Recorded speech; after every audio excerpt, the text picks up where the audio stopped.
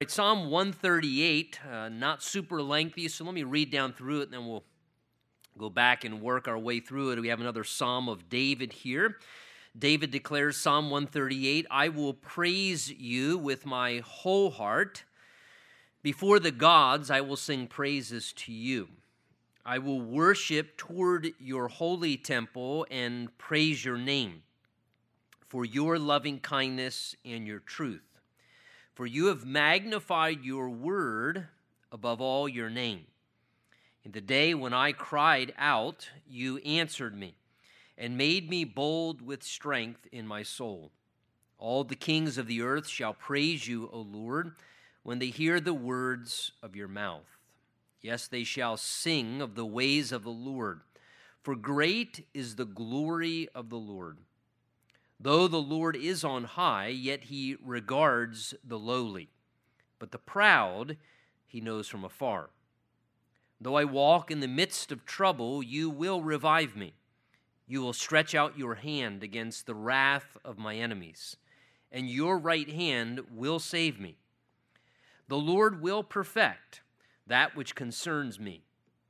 Your mercy, O Lord, endures forever. Do not forsake the works of your hands. Psalm 138, another Psalm of David here. It seems the backdrop we can pick up from just looking at the psalm itself probably lends itself to verse 7 as far as the context of what was going on. As David expresses, notice there in the 7th verse, though I walk in the midst of trouble. So David, we know, went through numerous troublesome situations, whether it was issues within his own personal life, struggles with sin on occasion that caused trouble to come into his life, family issues, his struggles with Saul, remember, who caused great difficulty in David's life. Of course, when David ultimately comes to the throne, then he has multiple issues in that capacity as well. The rebellion of his son Absalom, who established sort of a palace coup and tried to usurp the throne from David in a self-serving capacity, just trying to take away something for himself, and the Ahithophel, and just all the different issues. David many times went through troublesome things. We don't know exactly which situation he is referring to here, but he does mention that during this time he was walking in the midst of trouble, and he was dealing with the wrath of his enemies. So it seems to some degree the things that were opposed to David, and again, sometimes our enemies are without, right? We all know that. And then there are other times that, if we're to be honest, our own enemies are within. And even as Christians, the Bible speaks to at least 3, we might say, perennial enemies, routine, continual enemies. We have the lust of the flesh and the lust of the eyes and the pride of life, as well as we wrestle with also the devil and the world and our sinful flesh. So there are multiple different enemies that we find ourselves fighting against as well. And sometimes it's forces from without or people from outside coming against us, causing conflict and opposing us and giving difficulty and trouble in our walk in life. Other times it's troubles that we can cause for ourselves. We're just dealing with the troubles within ourselves, whether they are a multitude of different things that we can go through as well. But David is walking in the midst of a troublesome time, and it's from this basis that he writes the things here in this psalm. But notice, though he is clearly walking in the midst of a troublesome time, rather than complaining about his frustrations or talking about his struggles, instead, notice David begins this psalm with worship. He says in verse 1 there, I will praise you with my whole heart before the gods. There's the term literally there. It could be translated rulers or judges. I will sing praises to you and worship toward your holy temple and praise your name. So, though David could have described his troubles, David could have dwelt upon his troubles, he could have expressed all his frustrations and his angst and everything that was going on wrong. Here, David's led by the Spirit of the Lord to do the exact opposite. David is actually led here to say, you know what, I'm walking in the midst of trouble, but I think the most therapeutic and wise thing I can do right now is just to focus on the Lord and not to look at my troubles or to stare at my struggles or to fixate on everything that's going wrong and the troubles that I'm dealing with. And that's hard to do, right? And we all understand that. But David here, very wisely under the Spirit of the Lord, he takes his focus off of the horizontal and he puts it upon the vertical, and he starts this psalm, though he was in the midst of troublesome times and dealing with enemies, by saying, nonetheless, I will. Notice again, I always bring that emphasis when I see that, because that's a term of a conscious choice. That's exercising the volition, his human decision. He didn't say, I feel like praising the Lord. He said, I will praise the Lord. Had nothing to do, perhaps, with how David felt at all. I don't know exactly how he was feeling. Typically, when I'm walking in the midst of trouble, I may not necessarily feel like doing a lot of the things that I should. My feelings may be all over the map, just like yours are at times. But he says, but I will praise you. And notice he says, I'll praise you with a whole heart. David even said, I don't want to be half-hearted about this. I don't want to just kind of go through the routine motion and be praising the Lord while all the while, I'm kind of honoring God with my lips, the Bible talks about, but my heart is far from him. And the Bible says that we can do that. Jesus himself even quoted from the Old Testament that very passage where he said, these people worship me in vain, for they honor me with their lips, but their heart is far from me. And so we realize we can all do that, right? I've done that. You've done that before. We can come and start singing a worship song and be in the midst of a assembly of the Lord's people, and we're singing the words to the song, and we're actually saying the words, but all the while our mind is completely somewhere else. We're thinking about what we got to do tomorrow, or what we didn't do today, or the errands that we got to take care of, or we're thinking about, well, this is going wrong in life right now, and my problem's over this, and we're kind of dwelling on and fixating on those things, and we kind of have a divided heart. And the Bible reminds us that if we're going to worship God, he is worthy to be worshiped with our whole heart. That is no half-hearted praise, that because of who God is, he deserves wholehearted worship, wholehearted praise. And if we're going to engage in such, we want to be completely there, completely engaged. And I can understand that from God's end, certainly. I think it's a more benefit to us as well, but I can certainly understand that from God's benefit because, we know in relationships sometimes, particularly in marriages, maybe you've said it before to your spouse in some way, you're here, but you're not really here. And you understand if you're married what that means, is that you're physically present, but you're really not here. Your bodily presence is here, but your mind is somewhere else, your heart is somewhere else, and you're dwelling physically in the situation, but you're not engaged, you're not involved, your heart's not here. And we don't like that relationally as humans. Well, how much more? God doesn't want that either. God wants our whole heart. He wants us to be engaged. So we have to kind of make that conscious decision from time to time, despite how we're feeling. You know what? God is worthy of my worship. Yes, I'm going through trouble sometimes, but that is also something God promised would happen on this earth. So we have to be really careful, because I think one of the biggest mistakes in this, book of Psalms has been all about all these expressions of emotions, right? As we come out the end of the study through the book of Psalms, and we see also all these constant exhortations towards worship and praising the Lord and singing to the Lord.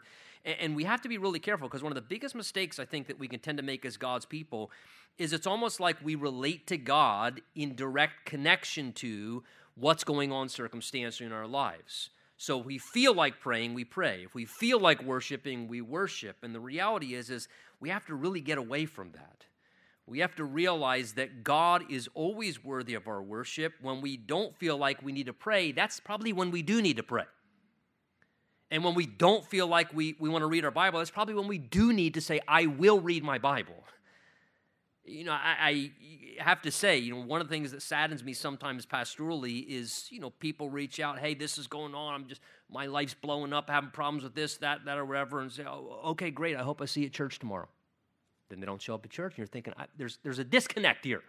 You're telling me your life's falling apart. I'm telling you I know someone who can put your life back together.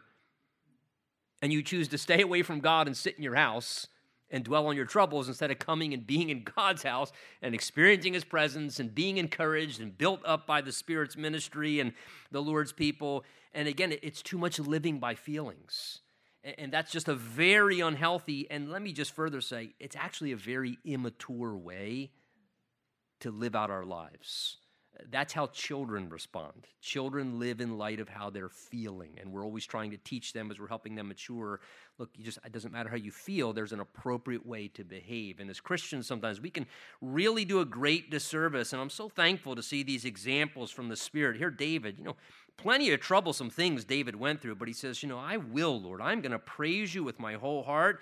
And in fact, he says, I'm not going to let, notice, anything or anyone stand in the way. He says, before the gods. Now, he could be referring to the pagan deities that the other nations worshipped around him, but that term that's used there is also translated in other places in the Hebrew, rulers or judges. So it could be he's referring here to the political rulers, the different judges that were sitting upon thrones. And the idea is David saying, I'm not going to be intimidated.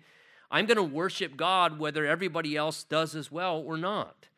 And he says, before the judges, before the rulers, he says, I'm going to sing praises to you. It's something that you deserve. It's something that I want to give to you. And he says, I will worship toward your holy temple and praise your name, he declares there, verse 2. Very interesting that David says, I will worship toward your holy temple. Now, it could very well be that David's actually making that expression in an attitude of faith, because if you remember, the temple was built by who? Solomon, right? So in David's day, they had the tabernacle and the portable worship system, all of which the temple had many of the same components. But remember, God didn't allow David to build the physical temple structure itself. God gave him all the revelation of the plans. It was David's desire. He had the vision for it. David gathered all the supplies. God, allowed him to understand the location, that it was to be there in Jerusalem. But ultimately, it was Solomon, David's son, who built the temple. So it could be that in an attitude of faith that David says, even though I cannot get there and worship in the temple, I know where it's going to be and I will worship toward the temple. And the idea is almost in a sense expressing that he was going to worship in an attitude of faith toward a temple that would one day be there. And it's almost as if David's expressing perhaps there, if he's referring to the literal temple, that he was going to praise God's name for what God was going to do.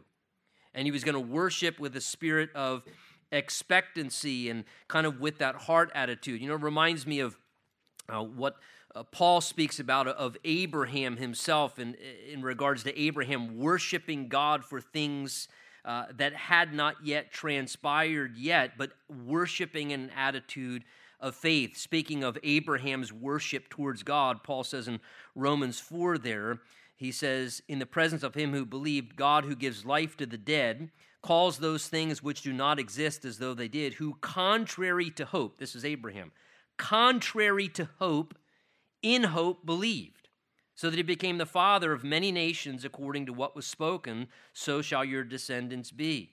And not being weak in faith, he did not consider his own body already dead, since he was about 100 years old, and the deadness of Sarah's womb. And it says, Romans 4:20, he did not waver at the promise of God through unbelief, but was strengthened in faith, listen, giving glory to God, and being fully convinced that what God had promised, he was also able to perform. So in a sense, Abraham, before he even saw God do what he believed God wanted to do or God was going to do, it says he started worshiping God and giving glory to God in advance for what God was going to do, again, in that spirit of expectancy. And I think there's something very valuable. Certainly God is worthy of our expectant worship, whether it's a promise of God or something that we believe that God is going to do, and he's kind of made that clear to us that here, like David, I'm going to worship toward your holy temple because, God, I believe you're going to do it.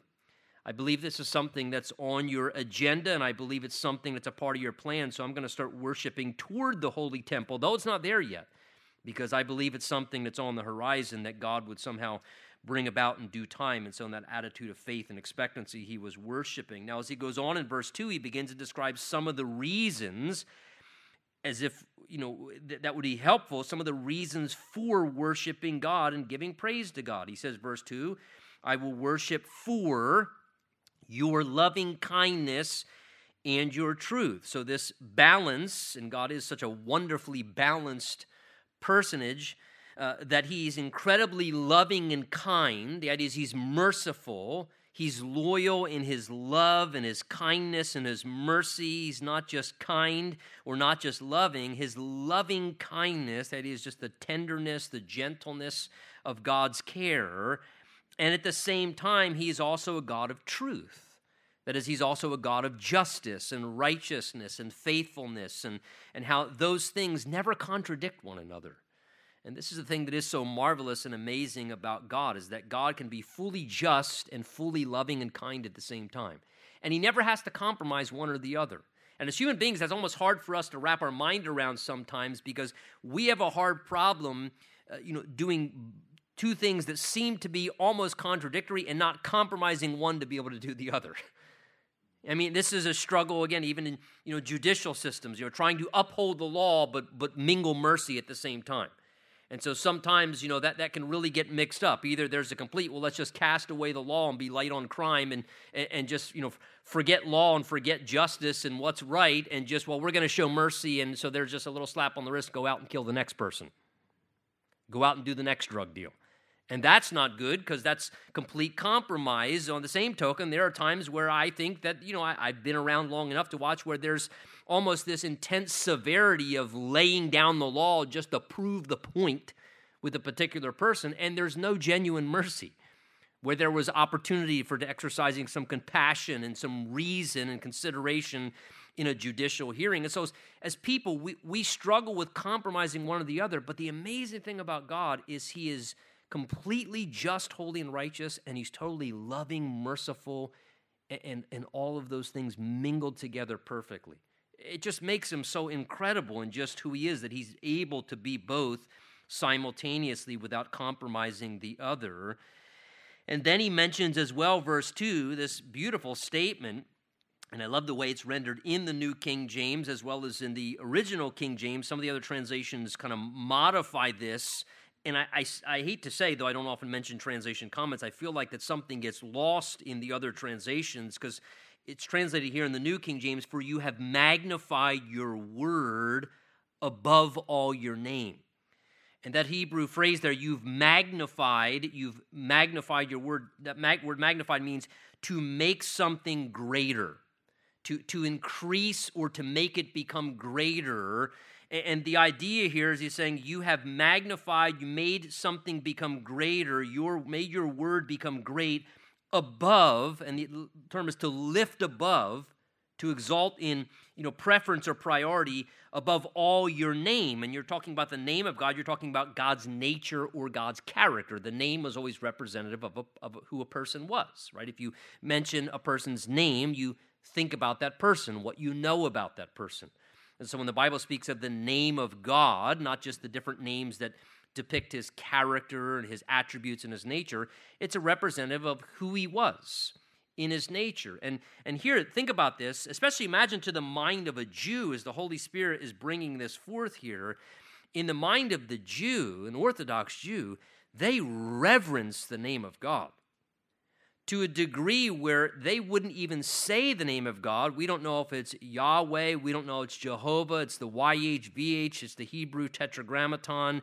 A lot of times they would just say the name, because they believed the name of God was so holy, it wasn't even something that was permissible to be on the lips of a person.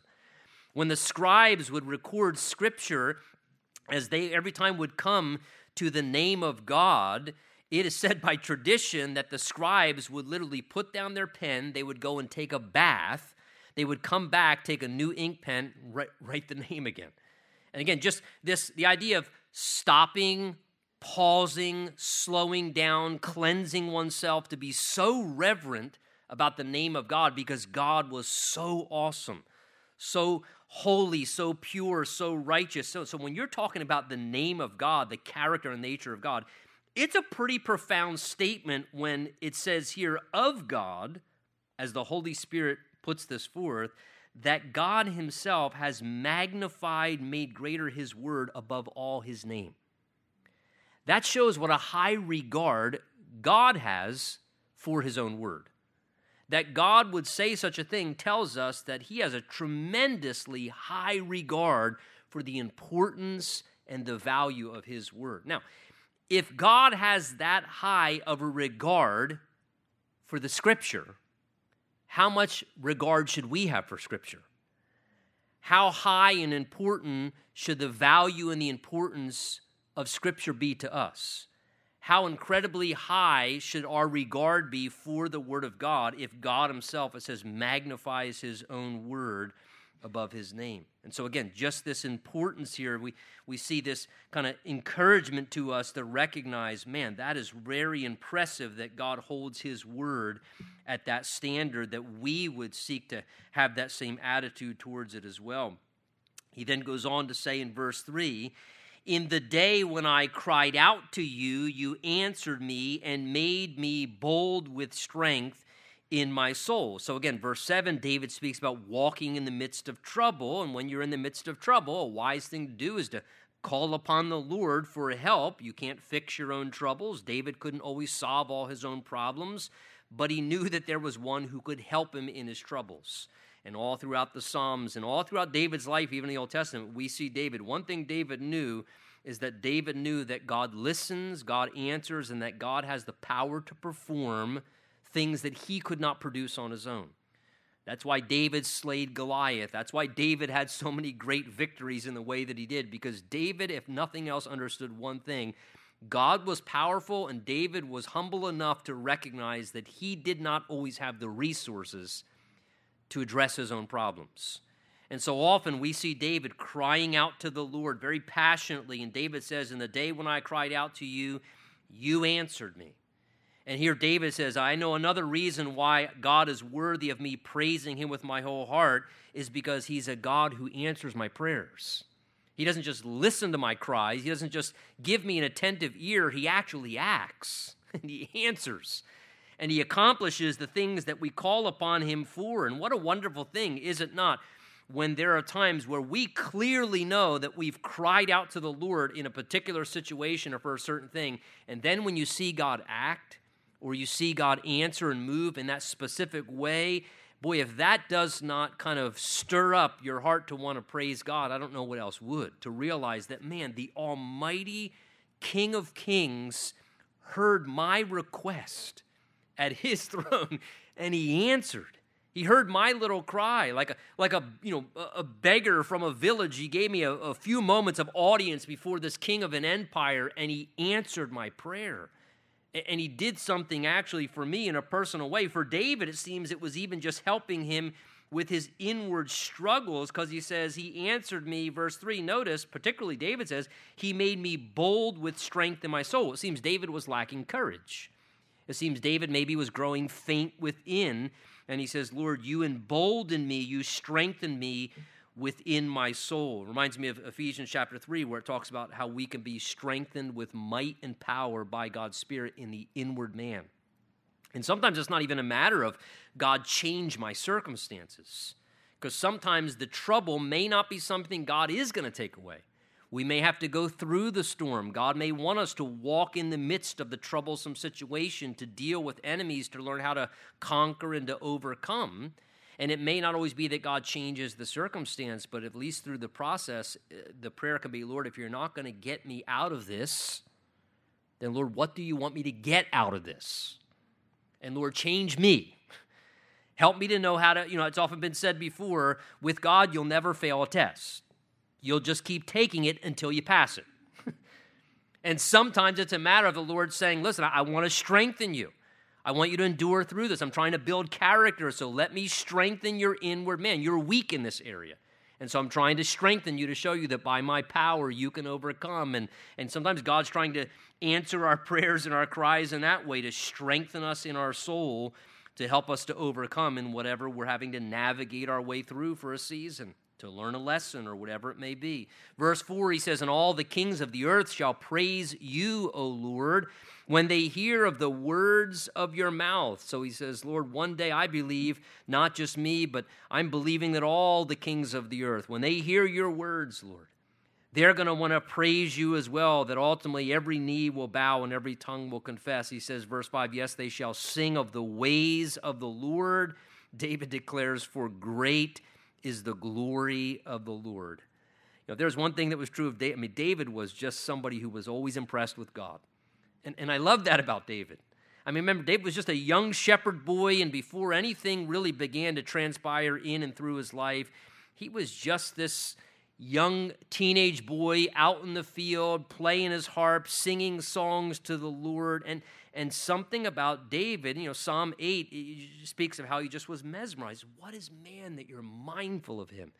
And David just always seemed to be somebody who just was so impressed with who God was and the greatness of God. And here he says, Lord, great is the glory of the Lord. Thinking of the greatness of God, he then says in verse 6, though the Lord is on high, the idea is he's in an exalted place, he's enthroned in the heavens, King of kings, ruling on high, yet, though that's God's position and power, notice he regards the lowly, yet the proud he knows from afar. So notice, God regards the lowly. Though he is the high, awesome, mighty God, the Bible says that he condescends and he regards, that is to care about, to connect with, to become involved with, to offer his help to the lowly, that is the humble. We might fairly say the grace of God runs downhill. So God's on high. His throne is high above. And the grace of God, the help of God, the favor of God, it runs downhill. So if we lower ourselves, if we humble ourselves in the sight of the Lord, then lots of grace can flow into our life, which is what we all need. By the same token, if we're trying to exalt ourselves in pride, and we're trying to lift ourselves up, and we're letting pride puff us up and exalt ourselves, then that kind of just backfires, because God's grace flows downhill, it doesn't flow uphill. And he says here, the proud, the arrogant in heart, God knows from afar. The idea is God distances himself. We see this New Testament concept repeated multiple times in James and 1 Peter, where the Bible says what? That God resists the proud, but he gives grace to the humble. It's always spoken to me in that concept, of that analogy of like, which way do you want God's hand? God resists the proud, but he gives grace to the humble.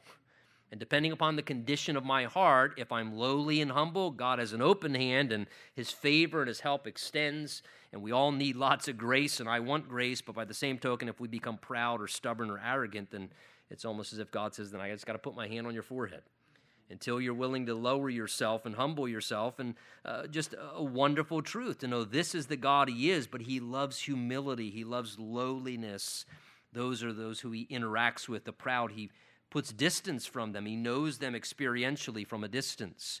David says, verse 7, though I walk in the midst of trouble, you will revive me. You will stretch out your hand against the wrath of my enemies, and your right hand will save me. Again, you notice David's emphasis upon who's going to come to his aid to solve his problems. He's talking about walking in the midst of trouble, dealing with the wrath of his enemies. He says, verse 7, you will revive me. Lord, though they're trying to slay me, though I'm feeling like I am just out of energy and strength and I don't have he says, Lord, you will revive me. You'll renew me.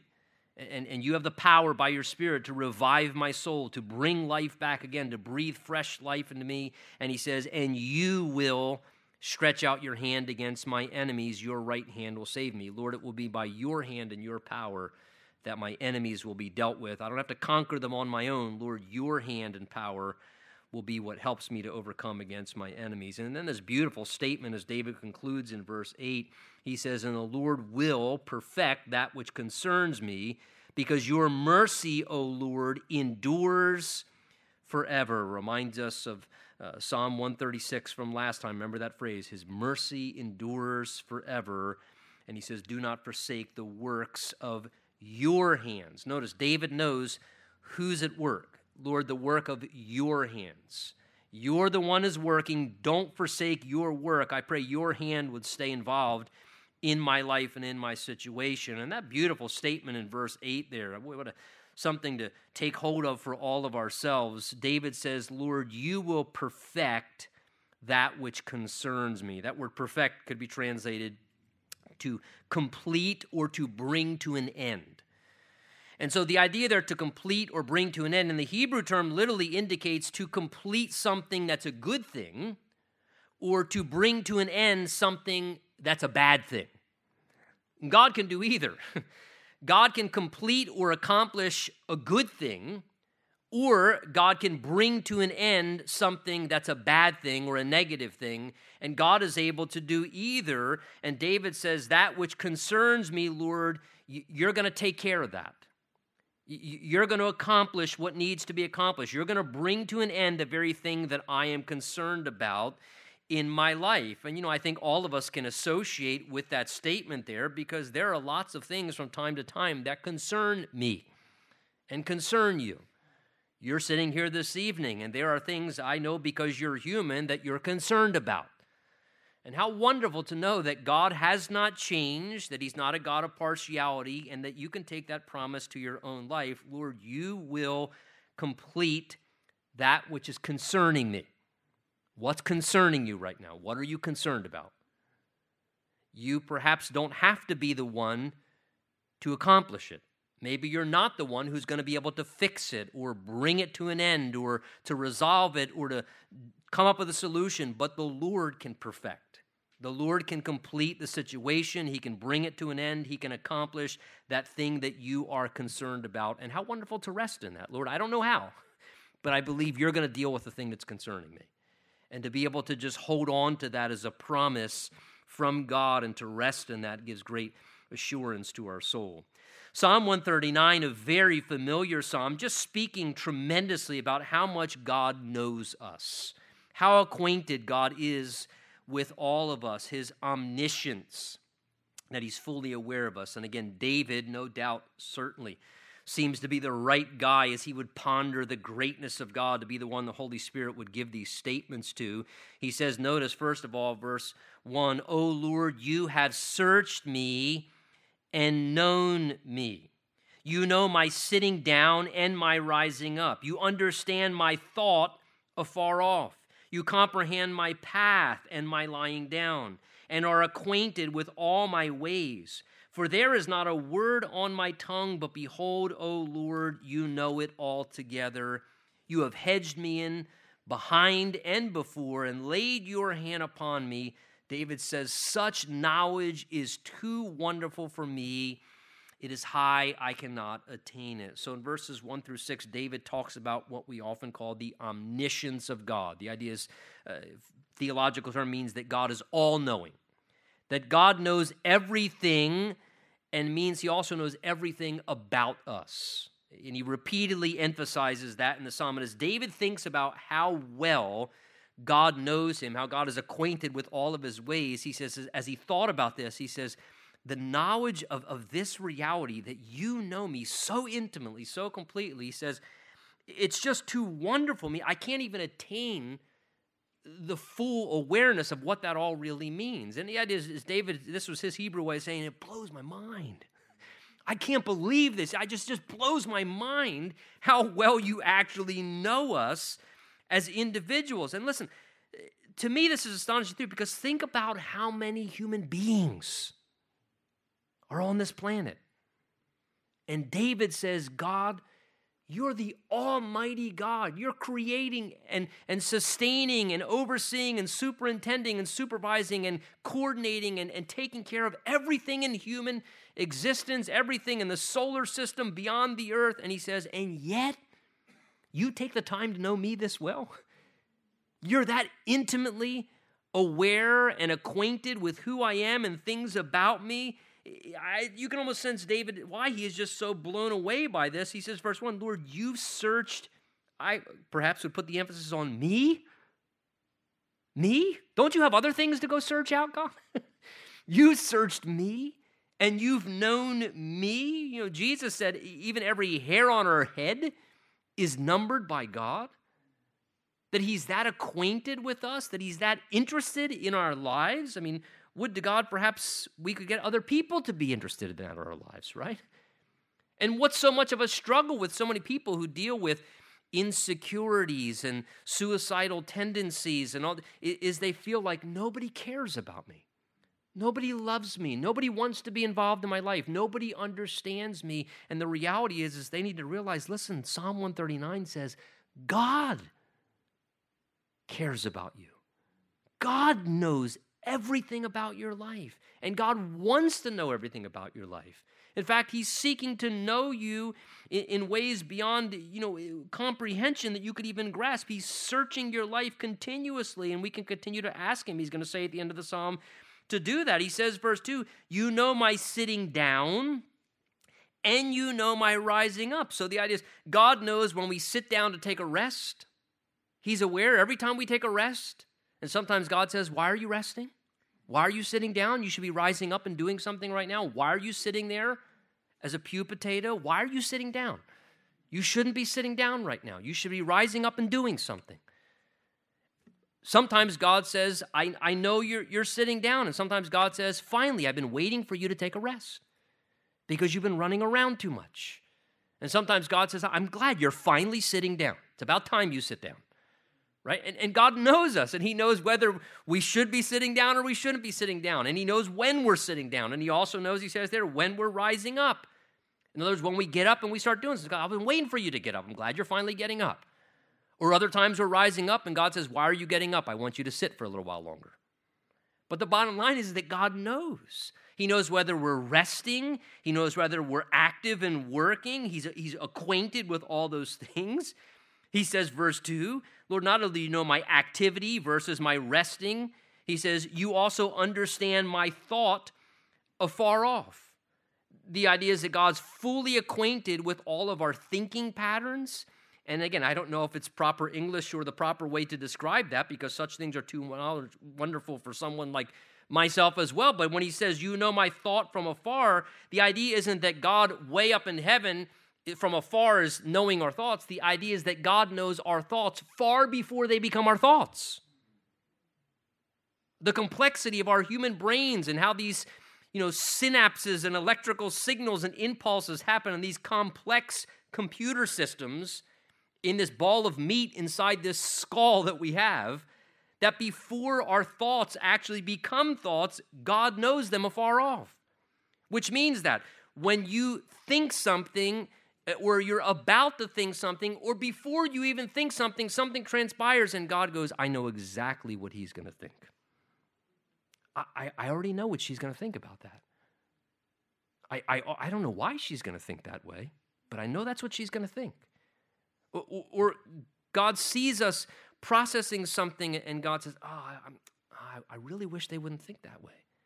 And to think that God, because he knows us and he knows everything about us, he even knows our pre-thinking patterns, why we will think certain ways, why we won't view things maybe mentally the way that we should, sometimes why, and other times, I think God is greatly blessed because God knowing us so well, there are times where God is going, all right, he's going to think right this time, about time. Finally, he's going to have the right thought on that. This is only the 7th time we've taken this test, but watch, get all the angels. He's passing this time. He's going to think right. He's going to get some right thoughts and some right ideas. But again, from afar, the pre-thunk thoughts, if that's a word, I just made up a new one. If not, God knows those things. It's amazing. He says, verse 3, and you comprehend my path. You're aware of the path that I'm taking, as well as my lying down. So again, the same idea. When I'm journeying, when I'm lying down and resting, God's fully comprehending all that. He says, verse 3, and you are acquainted with all my ways. God is fully acquainted with all my ways. That is, every way that I'm taking, God is fully acquainted. God knows the way that I'm headed right now. God knows the way that I will be headed at a certain point. He's fully acquainted with all of our ways. And that can be the ways in the sense of the things that we're doing. I think sometimes God is acquainted with our ways in the sense of that he just knows our ways.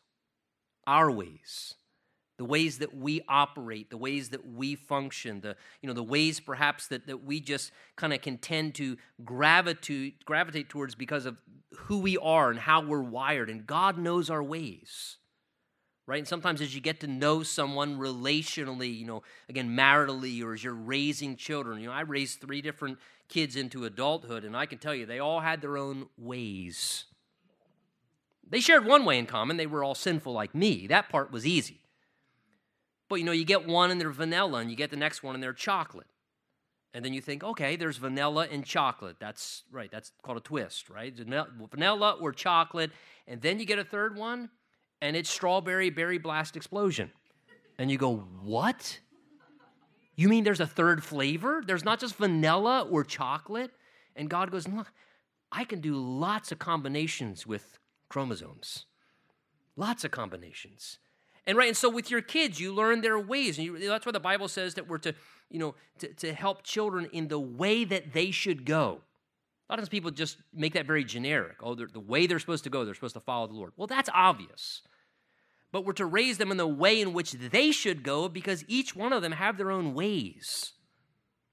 Who they are as a person, their temperament, their callings, the way God's given them different aptitudes. And to kind of use one mold for all of our kids, it really doesn't work. It's honestly not very loving because God wires and designs our kids, and our job is to unpack what God's put in there and to unfold and to understand their ways and who they are and to let them discover that and to kind of help facilitate that and guide them. And again, God's acquainted with all of my ways. I know your ways, Tony. I know your ways. And how wonderful to realize that he knows that about you and relates to you in that way, this understanding way of knowledge. He says, for there is not a word, verse 4, on my tongue, but behold, O Lord, you know it altogether. So God knows our thoughts and our thoughts prior to thinking them, and the same applies to our words. He says here, Lord, there's not a word that comes to my tongue. Behold, O Lord, you know it altogether. God knows every word that rolls off of my tongue. And again, if I can go a step beyond that, that also means God knows every word before it arrives on my tongue. And in the same way, God goes, I know what he's going to think. God, I know exactly what she's going to say. And sometimes God's, I'm so glad she's going to say that. I can watch this, watch what she's going to say. She's going to respond right. And then other times God goes, oh no, here it comes. This argument could have been done, but I know what he's going to say now. And before a word is even on our tongue, God knows exactly what our words are going to be. Again, that is how acquainted this God that we know and serve is of us. And again, to understand that God is that aware of us should in one way make us perhaps feel very humbled. In some ways, it also should make us feel very comforted. God, you understand me. I don't even understand myself half the time. I don't know, maybe you're doing better than I am. A lot of times I don't understand myself. And it's so wonderful to realize that, God, you understand me. God, you can help me. God, there's nobody better to look to than to you because you understand me so well, my thoughts, my words, my ways. He says, you've hedged me in behind and before and laid your hand upon me. That speaks of the protective covering of God. The idea is, the Hebrew is, you've surrounded me with a protective enclosure. Lord, before me and behind me, you've encircled me as I go on my ways in God's protective care to guard over our life. And David, again, just, Lord, this is too wonderful.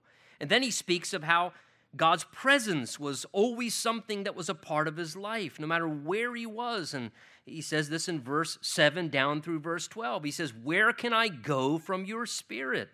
Or where can I flee from your presence? Again, we may think, if I run away from God, because I'm running away from God. God's faster. I'm turning away from God. You can't turn away from God. Ultimately, you can't. He says, where can I go from your presence? Where can I flee? Again, Jonah tried that. Did it work? Didn't work, right? No matter where we go, the presence of the Lord can be there. His omnipresence is there trying to beckon us back into relationship with him. Why? Because he loves us, because he knows us so well. So he says, it's a vain thing. Then he just kind of illustrates this poetically. He says, if I ascend up to heaven, Lord, you're there. If I make my bed, again, opposite direction, all the way in hell, the Hebrew is Sheol, the place or the abode of the dead, behold, you are there. So Lord, if I go to the highest peak or to the lowest valley, God's going to be there. God's with us at the high points of our life. God is with us in the lowest points of our life. A lot of times we sense God in the mountaintop, but a lot of times we think God's not there in the lowest valleys. But the psalmist says, no, Lord, you are there. And if I take the wings of the morning, which speaks of just the sunbeams, the speed of light traveling across, rising in the east to the west, or if I dwell in the uttermost parts of the sea. So, Lord, if I just try and set sail in the morning and sail away and get away from you somehow, that's it. I need to get away from God. He says, even there your hand shall lead me, and your right hand shall hold me. If I say, surely the darkness shall fall on me, even the night shall be light about me. Indeed, the darkness shall not hide from you, but the night shines as the day. The darkness and the light are both alike to you. So notice what the psalmist brings to our attention here, that there is nowhere that God is not aware of and can't see. He says, Lord, whether it's the broad daylight or the darkest nightclub that I shouldn't be hanging out in. And isn't it interesting that when people do things like, bars, why we keep lights dimmed? It's almost like the idea we're gonna do bad things, so let's dim the lights, right? And now as the church, everybody's thinking it's cool. Let's all dim the lights. Let's all dim the lights. And God's going, you're dimming the lights. You think I can't see what you're doing over there in the back corner of the bar? Oh, let's dim the lights. We're gonna commit sexual sin. Let's dim the lights. As God's going, whoa, what are you doing over there? Right? Adam and Eve tried to hide from God. Did it work? No, it never works. He says, Lord, the day, the night, he says, they're both alike to you. Again, we can't hide from God's awareness. God sees everything. Hebrews 4 says that everything is laid naked and bare before the eyes of him to whom we must give account. So we can't escape God's presence. We can't do anything and think God's not aware of it. And again, this is a sobering but important thing. God's not just aware of who we are. He's completely aware of where we're at, what we're doing. His eyes are upon us at all times. In verse 13, he then begins to speak about how God created and designed. He says, Lord, you formed my inward parts. Now notice there, he's not talking about physical frame. That's one thing God did form.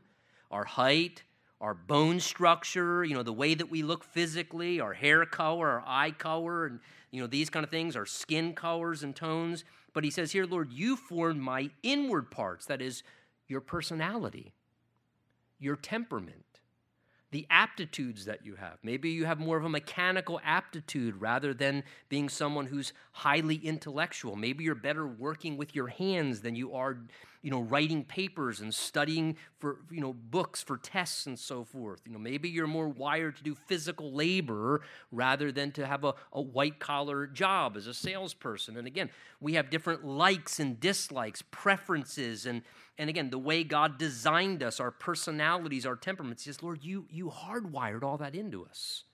You made us like that. It's not accidental. Completely purposeful. He says, Lord, you formed my inward parts. You covered me in my mother's womb. The Hebrew term there, covered, is literally to weave or to knit together. That's the idea of a covering of a garment, is what the Hebrew is implying, is that God knit us together in our mother's womb. So that while we're in our mother's womb, God was custom designing. He said, I need a little bit of this color thread, and I need a little bit of that color thread. And God, like a tapestry, like a workmanship, was knitting us together in the womb of the mother. God is designing and creating. And notice that God is doing such things in the mother's womb, which means from God's perspective, life has value and purpose in the womb, from the moment of conception. That's God's value system on life, not what culture says, not what legislators say. And this, again, is something that we need to continue to uphold in our culture, that from the womb, he says, God was already involved orchestrating what he wanted, knitting together, custom designing. That baby, while in the womb of its mother, knitting together the parts in exactly the way that he wanted that child to be as an individual, what his plan and purpose was for them as they live out their human life after birth. And he says, verse 14, I will praise you, for I am fearfully and wonderfully made. The idea is incredible, God, what you made. Fearfully and wonderfully made. Marvelous are your works. My soul knows that very well. Again, the idea is just amazed at the wonder of how God made us as human beings. I mean, just generally, you do a little, science study in the human body and the anatomy. I mean, and if it does not blow your mind, the complexity and the order of the human bodies that God has created and how we function and operate, the DNA code that exists in all of our cells, which have capacity to replicate who we are as a human being. But yet, though those cells possess the DNA code to make you exactly who you are, all of those cells, as they multiply, though they have the recipe to make the entire you, at a certain point by God's design, as the body's being formed and God's knitting us together in His mother, some of those cells only activate certain parts of the recipe. So they become eyes, but they don't turn on the lung part because they're made to be eyes. And then those same cells that have all the code for the entire recipe of you, they just take this ingredient, and this ingredient because they're going to form a liver.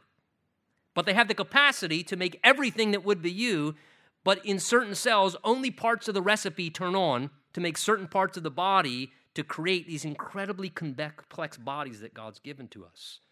Again, these wonders of the human body and the value and the time and care that God puts into creating our human bodies is absolutely the thing that contributes to us understanding the value and the dignity of human life. And for us to understand this is so very, very important to realize that there's no such thing as a mistake. And look, it does not matter how conception comes to pass. What matters is that once conception has happened, that life has value. God is knitting that life together in the mother's womb, and to disregard that is to disregard something that's divine, something that's sacred, something that God is doing, and to disregard that is really an affront to God more than anything else, because no person is made with errors. And again, this is such an important thing, because sometimes as we grow up in our own insecurities and just who we are, things people say to us, or our perceptions, or we're looking too much at Facebook or Facebook, whatever you want to call that, and we're going, oh, no, look at them, oh, look at me. And again, that's their image they're conveying of themselves. And then we get all self-deprecating, oh, woe is me and who I am. And when the reality is you are made exactly the way God wanted you. There's no one else like you. Don't trash something God put a lot of effort into. God put a lot of effort into making you you. He didn't make you like anybody else. He threw out the mold. He made one of you, and fearfully and wonderfully made. There may be things we don't like about ourselves, but that doesn't mean that we don't have value and that God's made mistakes. God fearfully and wonderfully made us exactly the way that we are, and that is essential too, and it's essential to the whole confusion of this conversation of the ridiculous gender confusion that we're trying to indoctrinate into me what is nothing other than a form of just modern-day child abuse in young children. To tell, oh, well, I know you're created with those biological parts. However, sometimes God has an oopsie. And so you admit, so we're going to let you figure that out, because God wasn't sure, because he gets confused sometimes. I mean, this is just an offense to God. It's a devaluing of the goodness of God and the wisdom of God and the knowledge of God. I just read an article just recently of parents. It was actually on Fox News, real conservative, huh? And it was pro for this. Wonderful conservative Fox News. Of a young boy who the parents were saying that the Lord, in essence, revealed to them before he could speak. They could sense that he wasn't really a little girl and was supposed to be a boy. And before he could even speak, our son, and we're more thankful to have a son that's alive than a daughter that's dead, because she would have ended up killing herself like everyone else if we would have forced her to keep being a little girl the way that she was born. And so during her toddler age years, they started helping transition their toddler, who was a biologically born female, to become a male. That is saying that God doesn't make us in a fearfully wonderful way. It's contradicting that. And it is absolute insanity, and to me it is barbaric cruelty, what we are doing to young people and just disregarding God's design and where we are going as a society. He says, verse 15, My frame was not hidden from you, notice, when I was made in secret. And notice, again, look at verse 15, skillfully wrought. Skillfully. God was skillfully weaving, skillfully knitting in the lowest parts of the earth. That's just a Hebrew poetic term to speak of the realm of the unseen or a mysterious place. And the idea there is in the womb. In the mysterious, unseen place of the womb, keep in mind, they didn't have ultrasounds in David's day. Wait a minute, we can see. Well, we have ultrasounds now. Praise God. We should be more convinced now, right? We have ultrasounds. But in that day, they didn't have ultrasounds. So to them, in this mysterious, unseen place, the womb, God was skillfully putting together this new child and designing it exactly the way it was to be. Says verse 16, your eyes saw my substance. The Hebrew there is literally overseeing, like an architect, God overseeing the architectural process of the unformed child. Notice, yet being unformed, that is in the embryonic stage. In the embryonic stage, God, like an architect, was already superintending. And he already had in his mind, like an architect, the exact blueprint of every single human life in the unformed embryonic stages of cell development. And in your book, he says, they were all written the days fashioned for me, when as yet there were none of them. Notice, God has an entire record. God sees a human life like a recorded book, a record that is written out, which means that my life and your life, think of it in that way, it's like a book, and everybody's book has different lengths, but it's not our job to determine the length of the book. It is our job to accept God's length of the book and to realize that just like every book, a book has pages and it has chapters, right? And chapters transition from this chapter to that chapter, and it may not be a good chapter, but let the book keep going. Keep turning the pages. There's another chapter. Don't give up. There's another chapter. But it also means that we live life one day at a time. Life is kind of like you get up and you turn the page. As tomorrow, turn the page. Man, I really don't like what's on this page. That's fine. Tomorrow morning, you can turn the page again. To me, it's interesting that the Bible does say to us here, notice, the days fashioned for me.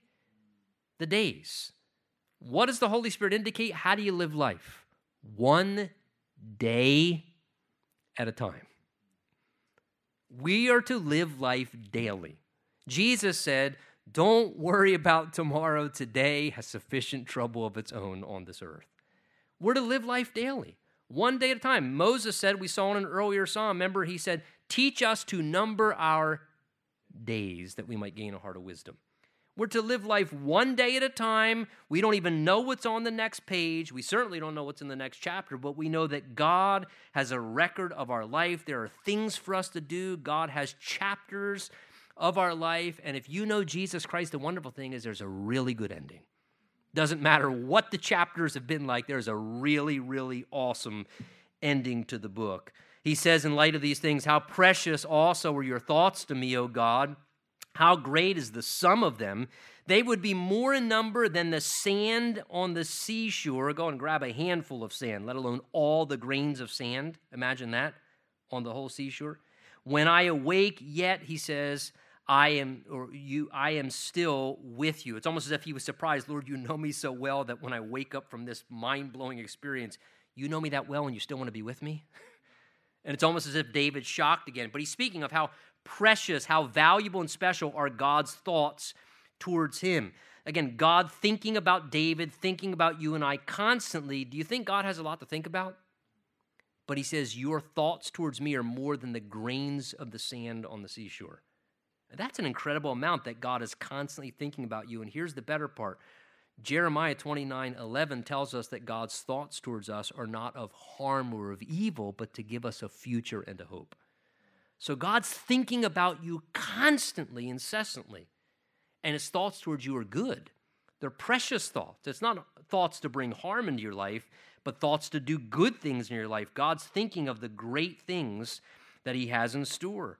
Now, David ends the psalm in this unique expression. It's almost as if David is so overwhelmed by the fact that God, in his care and his architectural skill, put our lives together so wonderfully that it's almost as if David despises the fact that anyone would just disregard that and sort of spit in God's face and deny God as a creator and the value of human life, I sense that's where he's coming from, where he says, "Oh, that you would slay the wicked, O God.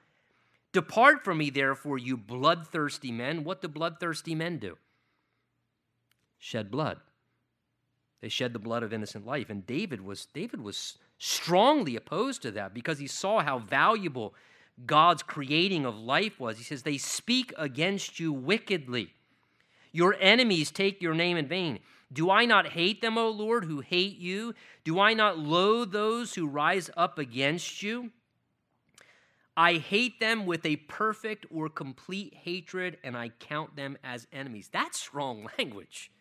But I think David was so astounded and believed so strongly in what the prior 18 verses say that David took such a strong stance to say, "God, I can't let people around me devalue human life that you so skillfully and kindly and perfectly create.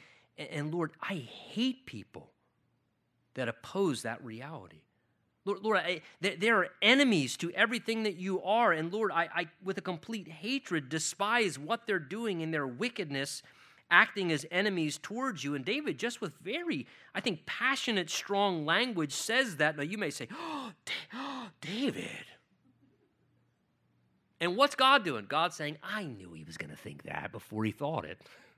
I even let him write it right there in the Bible." I'm not saying God endorses it, but God's going, "Like, you never think like that?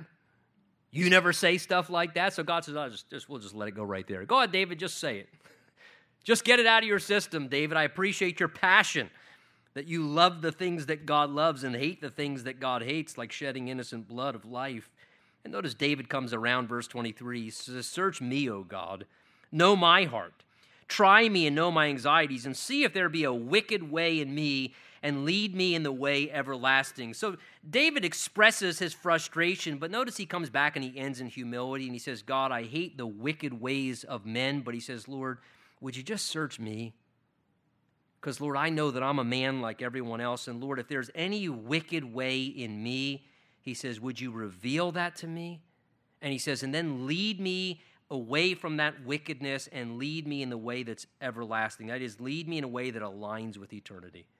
And you know, when you and I understand that there is a God who created our life, knows everything about our life from conception to death, and knows us that well, I think it is just wise and prudent to periodically say to God on a routine basis, "Lord, can you give me an eval?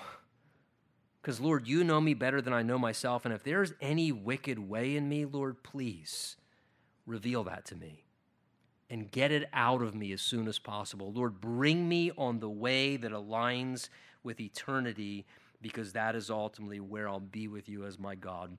Let's stand together. Let's pray. You guys are troopers. I apologize.